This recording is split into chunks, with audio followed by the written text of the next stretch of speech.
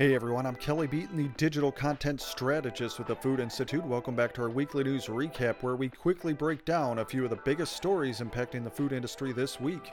Here we go. Some of the largest U.S. food distributors are reporting difficulties in fulfilling orders as a lack of workers weighs on the supply chain. Sysco Corp, for example, is turning away customers in areas where demand is exceeding capacity and says prices for goods like chicken and pork are climbing amid tight supplies. In particular, production has slowed for high-demand, labor-intensive cuts like bacon, ribs, wings, and tenders, Sysco said. Analysis from Decadata shows that retailers are bumping up against manufacturer capacity as they stockpile ahead of the holiday season. In fact, in July, the incidence of suppliers limiting orders from customers was more than double what it was back in January, research shows.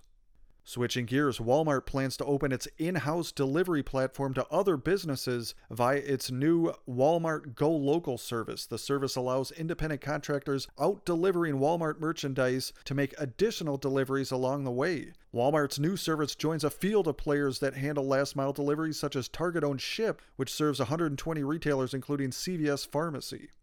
In other news, wages of hourly limited service restaurant workers climbed 10% in the second quarter compared with a year ago, according to a new report from Black Box Intelligence and Snagajob. It's the largest quarterly jump in years. Restaurants, of course, have been hit hard by labor challenges, and in July, the unemployment rate was 8.4% for eating and drinking places, up from around 6% 2 years ago. Turnover rates are also higher than pre-pandemic levels, according to the report, putting even more pressure on restaurants.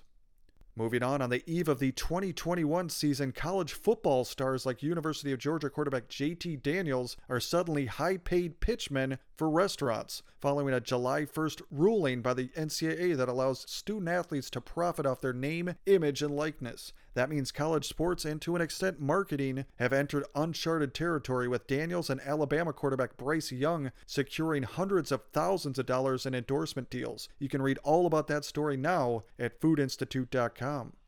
And finally, two somewhat related news items to close on. Taco Bell has appointed recording artist Lil Nas X as Chief Impact Officer, a newly created honorary role that will allow him to collaborate on the brand experience. Meanwhile, McDonald's and recording artist Saweetie unveiled a new merchandise collection to celebrate the famous Orders collaboration. The Saweetie meal is currently available at participating restaurants through September 5th.